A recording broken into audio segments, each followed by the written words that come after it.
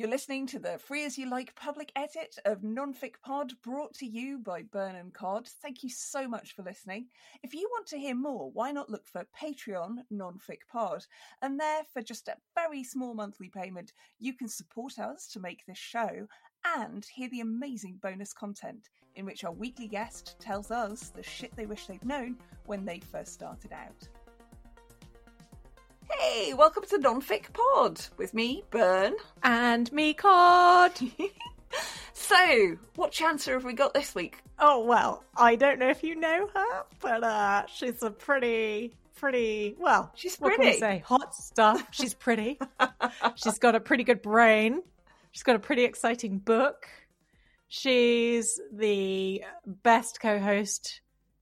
It's you, Ben. You're the guest today. You are the guest. Oh, I am the guest today. I have been banging on about how to build a human for weeks, but I finally get to chat to Georgie about this book that I am still so passionate about. There's loads of science, loads of really wacky ideas, and I am just so thrilled that it is out there in the world. Just being by parents' sides, being on their side and helping them be on the side of their children.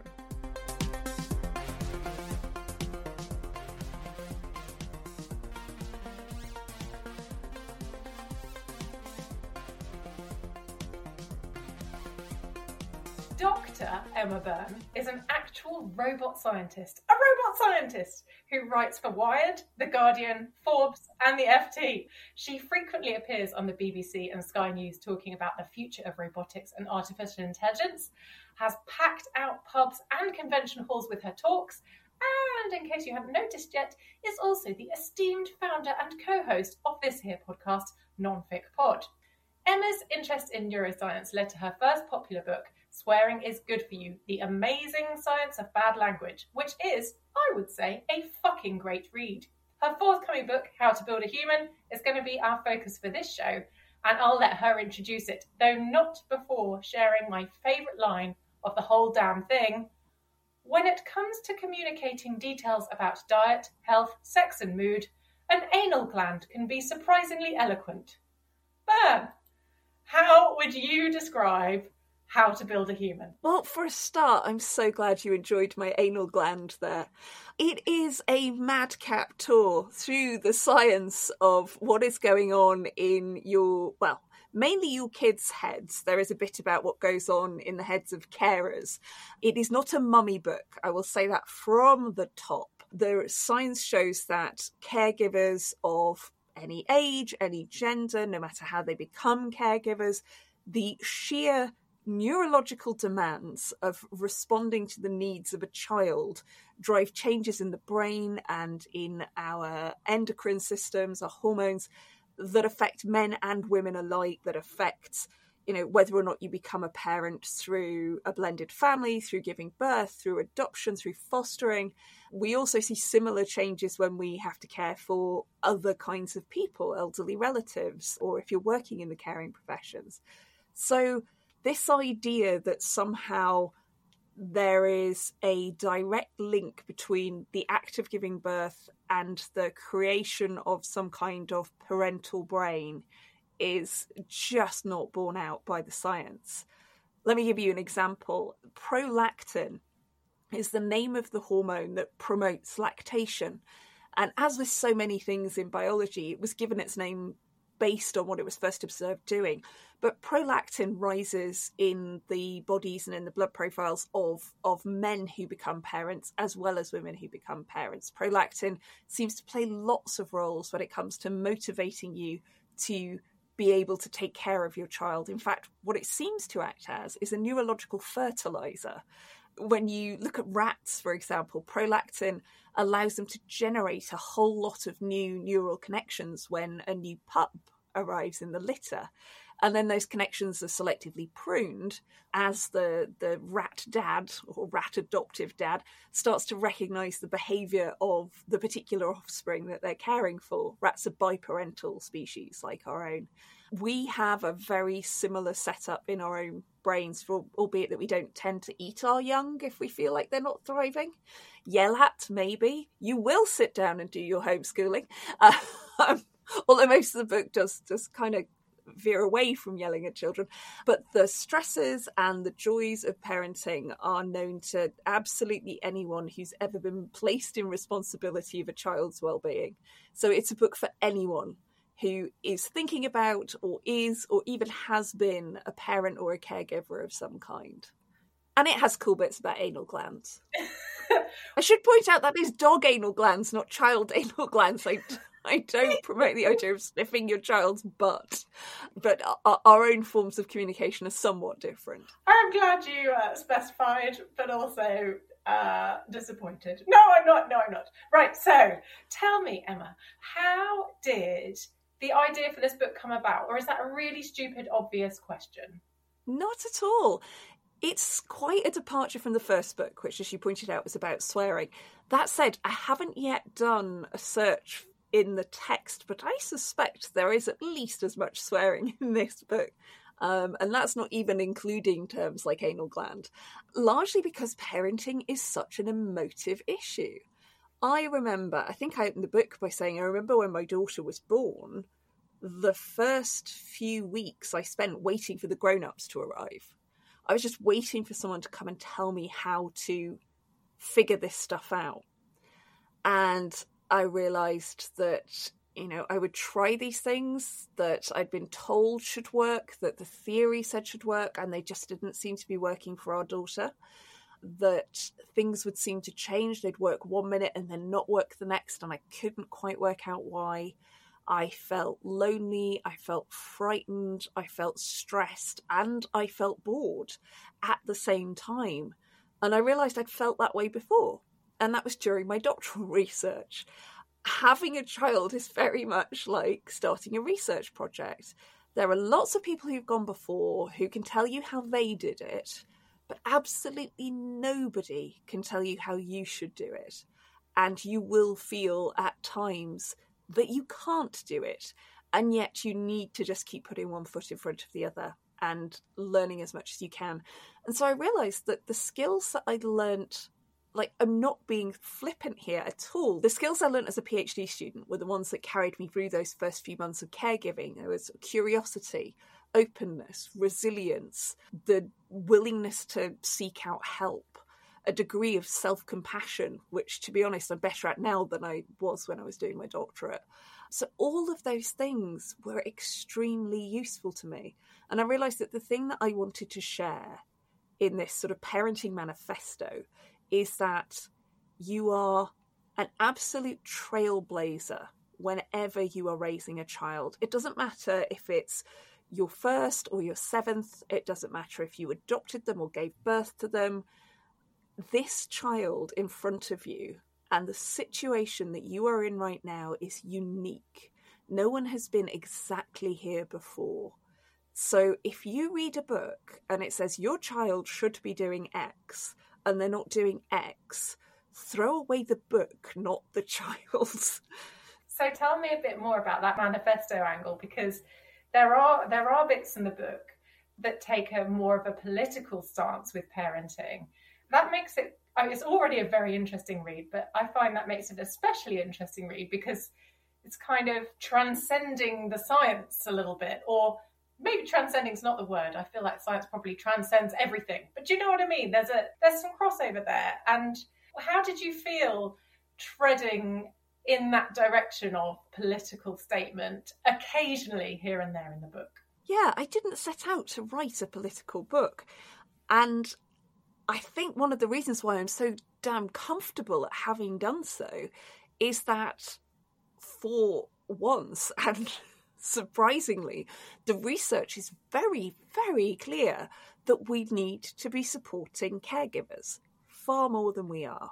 So, for example, in terms of things like picky eating, children who are prone to obesity or food aversions, the things that you can do to prevent that are things like making sure that families have time to eat together, making sure that families have time to cook together, making sure that families have space to see how food is grown, making sure that variety is something that families can access, When you think about the way that so many people live with precarious jobs, precarious incomes in the gig economy, or reliant on something like universal credit, crammed into housing that is ever smaller and ever more precarious, with less and less time in overscheduled lives, both their own lives being overscheduled and their children's.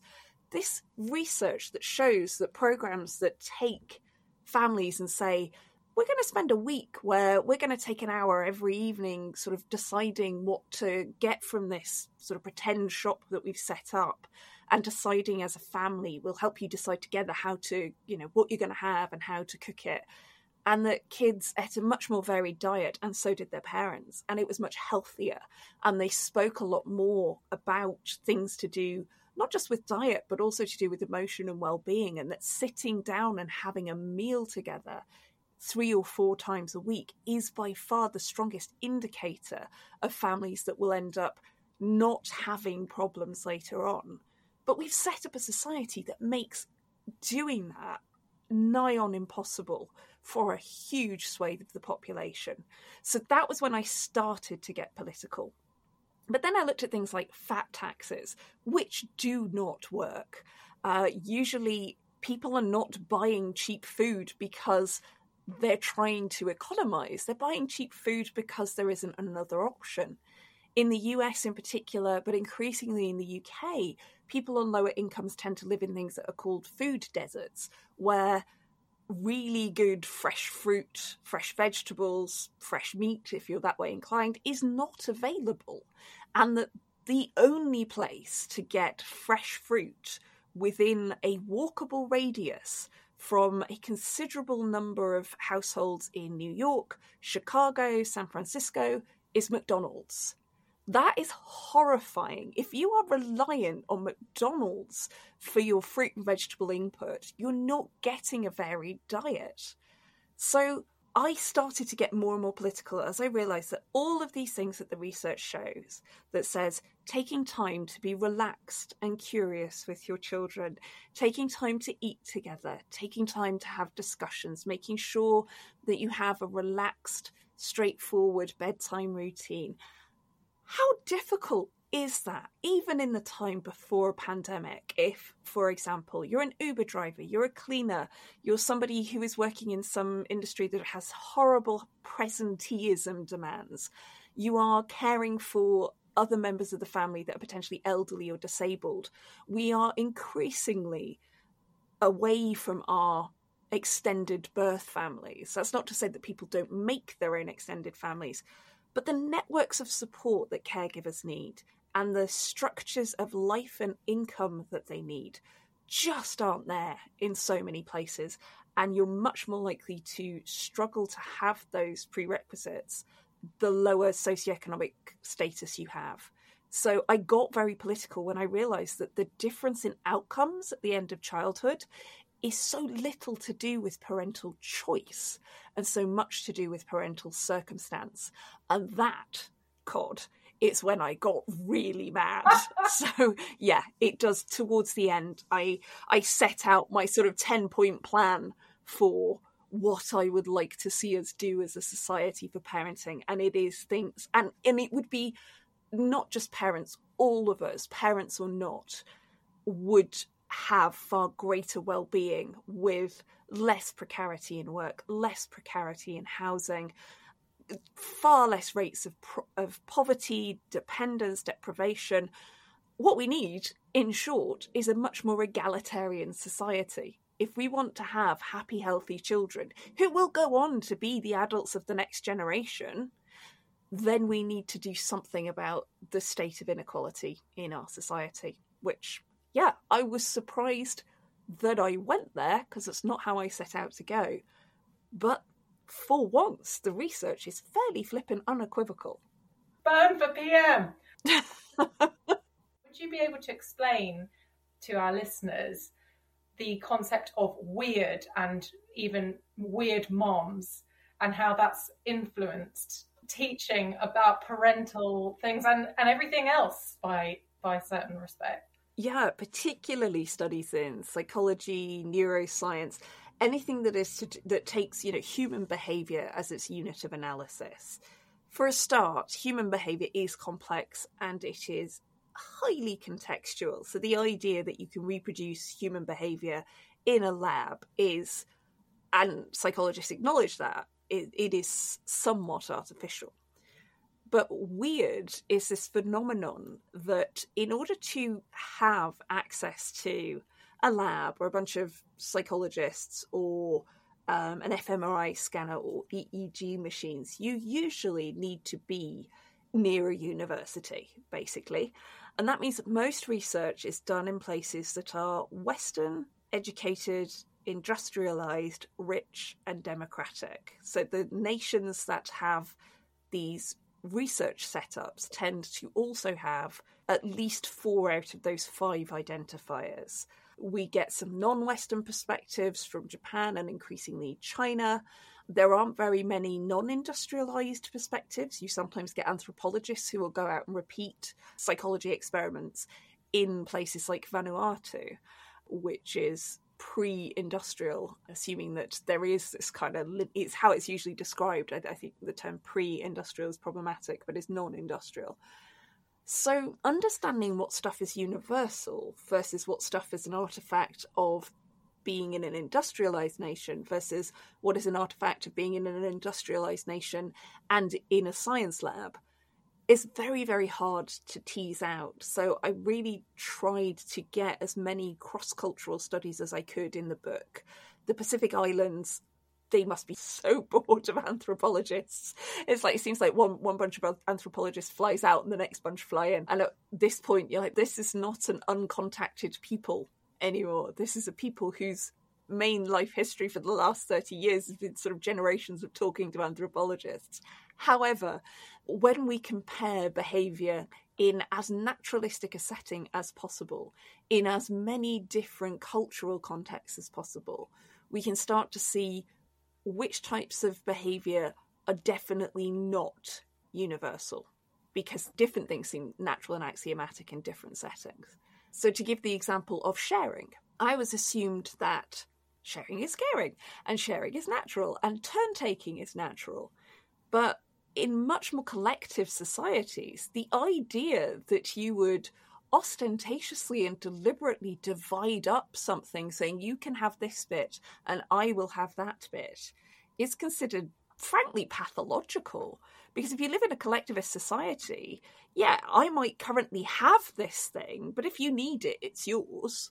Whereas you might currently have that thing, and if I need it, I know it's mine. Why would we divvy up things between us when we hold these things in common? My favourite experiment on this that I mentioned in the book is when kids were given this sort of fishing hook that allowed them to fish containers with beads in out of a tall jar. And then they were allowed to make bracelets at the end.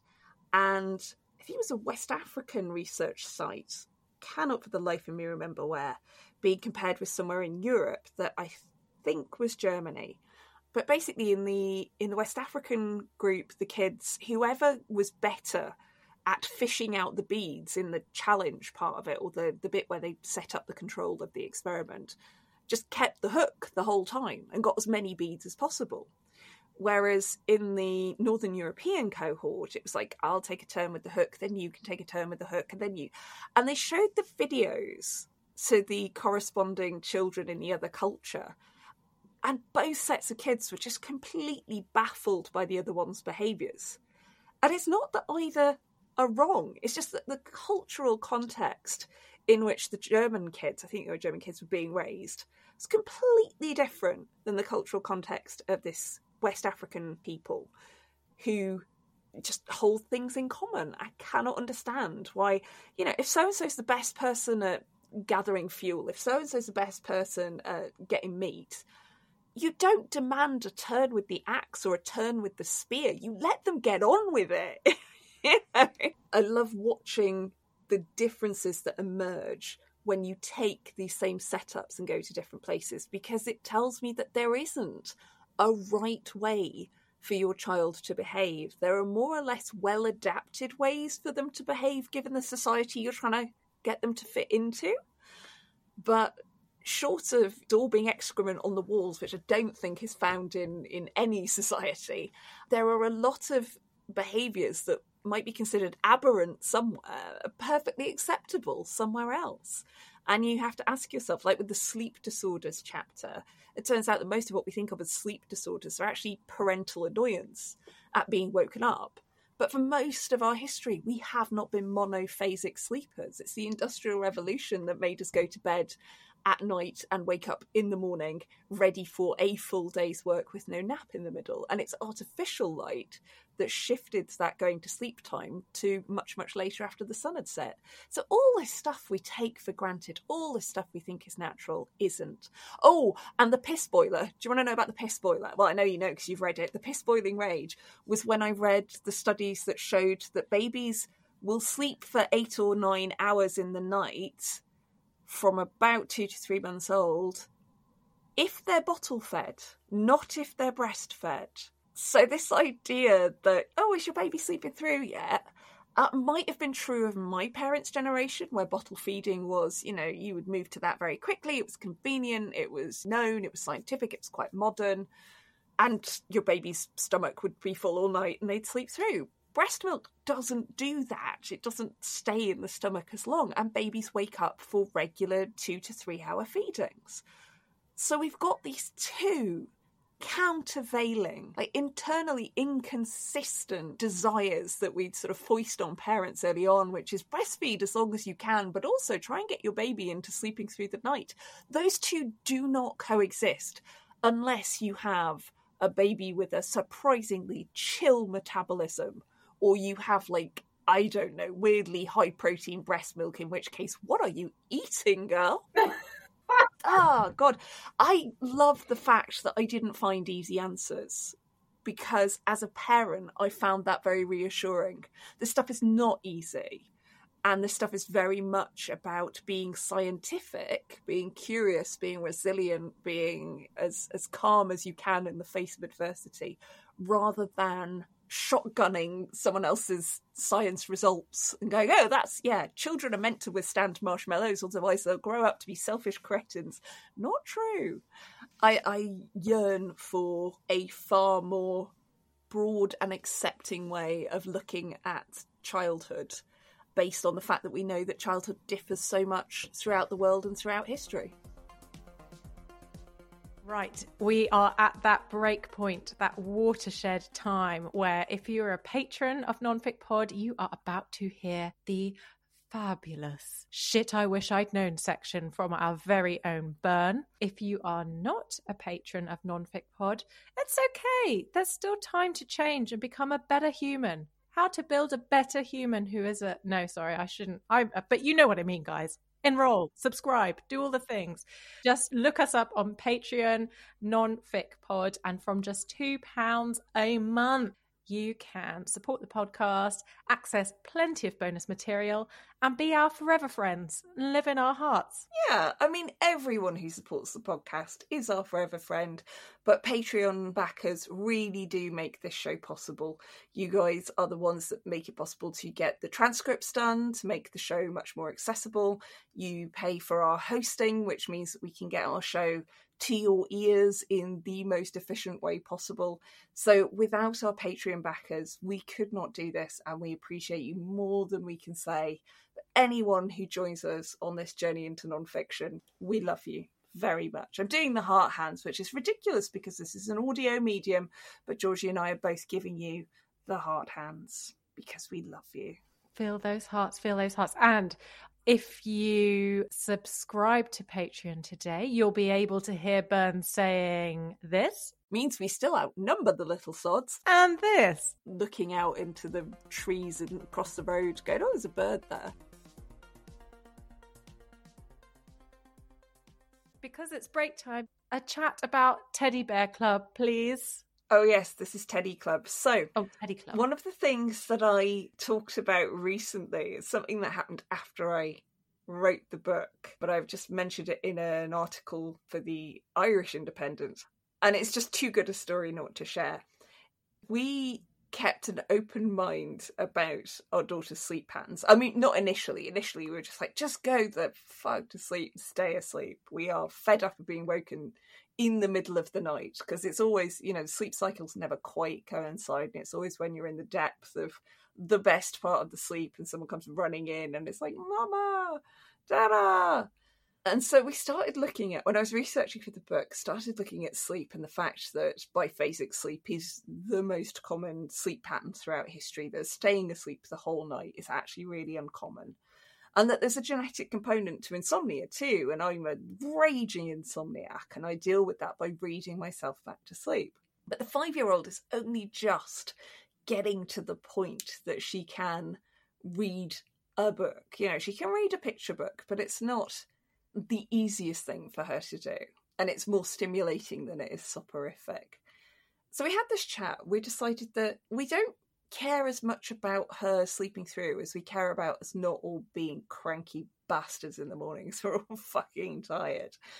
So she is now allowed to turn on her bedside light. She has a little light by the side of her bed, and she has Teddy Club, and her bed is full of teddies. There's a flamingo and a panda and about 5 different giraffes. And I will sometimes be awake with my own insomnia at about 1 a.m, reading, you know, just making sure that the murderer gets their comeuppance and all is right with the world so I can fall back asleep again. And I will hear this voice from my daughter's room going, "No, Giraffe, you're going in timeout because you did a fart on Flamingo's head, and you don't do farting on people's heads in Teddy Club."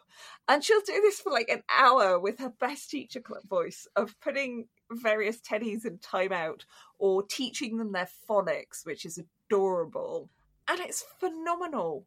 Instead of her coming to us, she has this thing to do that is engaging, and it lets her process whatever weird dreams she's been having, and it lets her, you know, deal with this whole sort of biphasic thing of the first sleep, the second sleep. You know, what do you do in the meantime if you're not able to go out and milk a cow or whatever? And we're all much happier for it. But I have never read in any parenting manual the idea that having your child put their teddies in timeout for farting on each other's heads is the answer to getting a good night's sleep. So that is why I say parent like a scientist, stay open-minded, curious and creative and resilient, and just keep trying shit until you find stuff that works for you, because Teddy Club is an act of fucking genius, and it was invented by our 5-year-old. Long live Teddy Club. It's great. I feel like at this point she's practically parenting herself. #blessed. And actually that segues beautifully onto what I've been reading.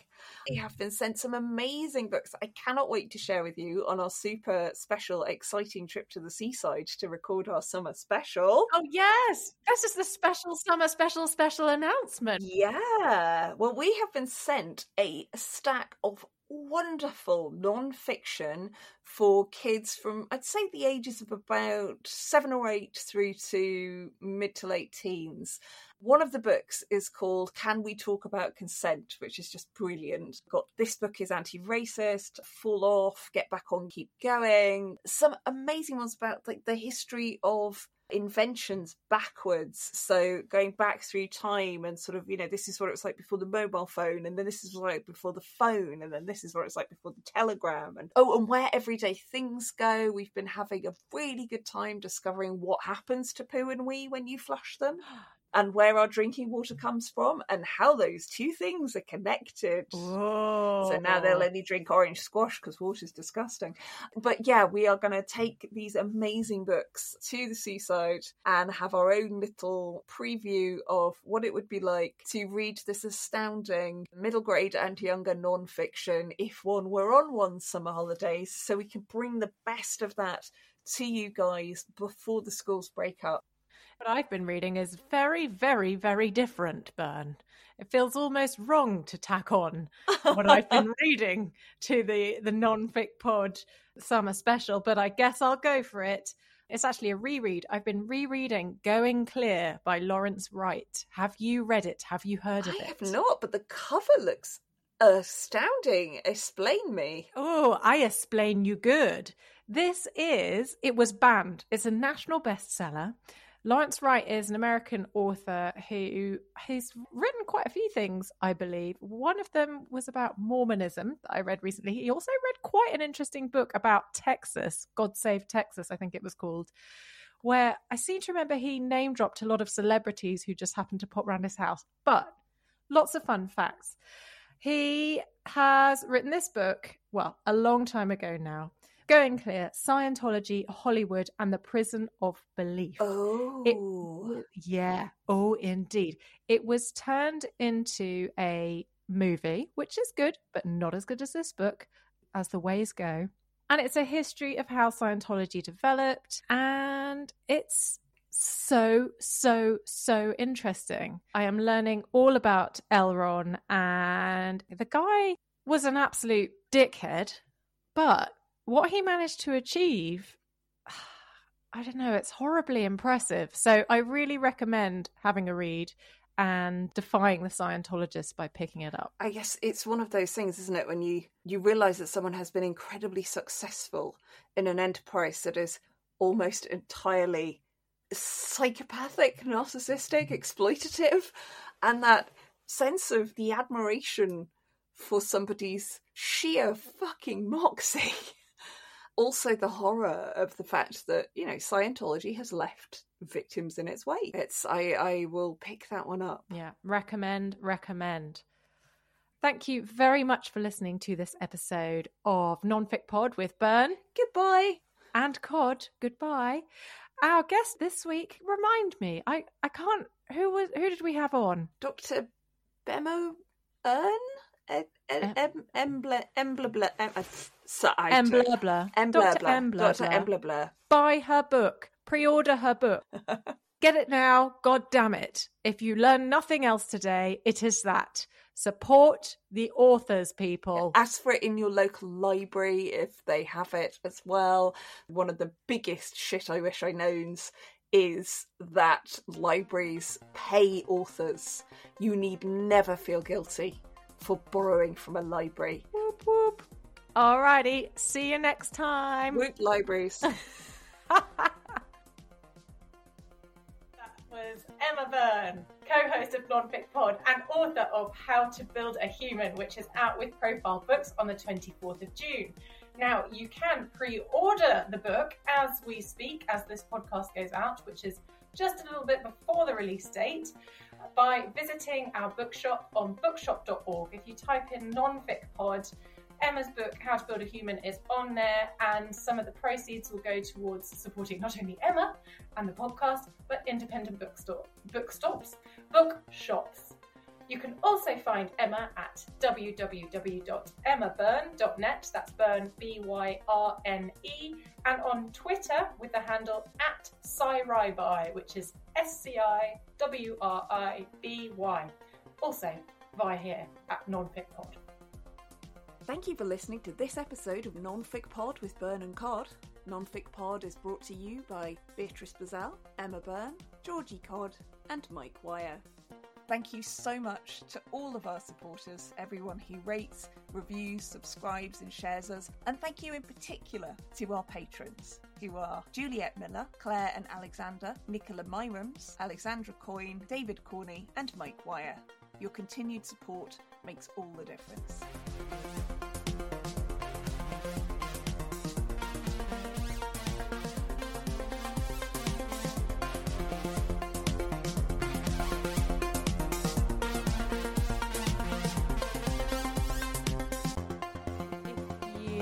Subscribe to Patreon today, you'll be able to hear Bern saying this.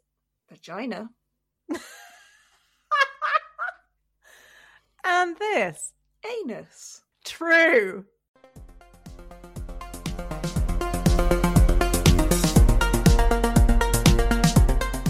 You can really help us by rating, reviewing and sharing Nonfic Pod. Every little helps to build our audience, and that means we get to share fantastic non-fiction with more people just like you. And it helps us to keep bringing you the greatest authors and the hottest reads.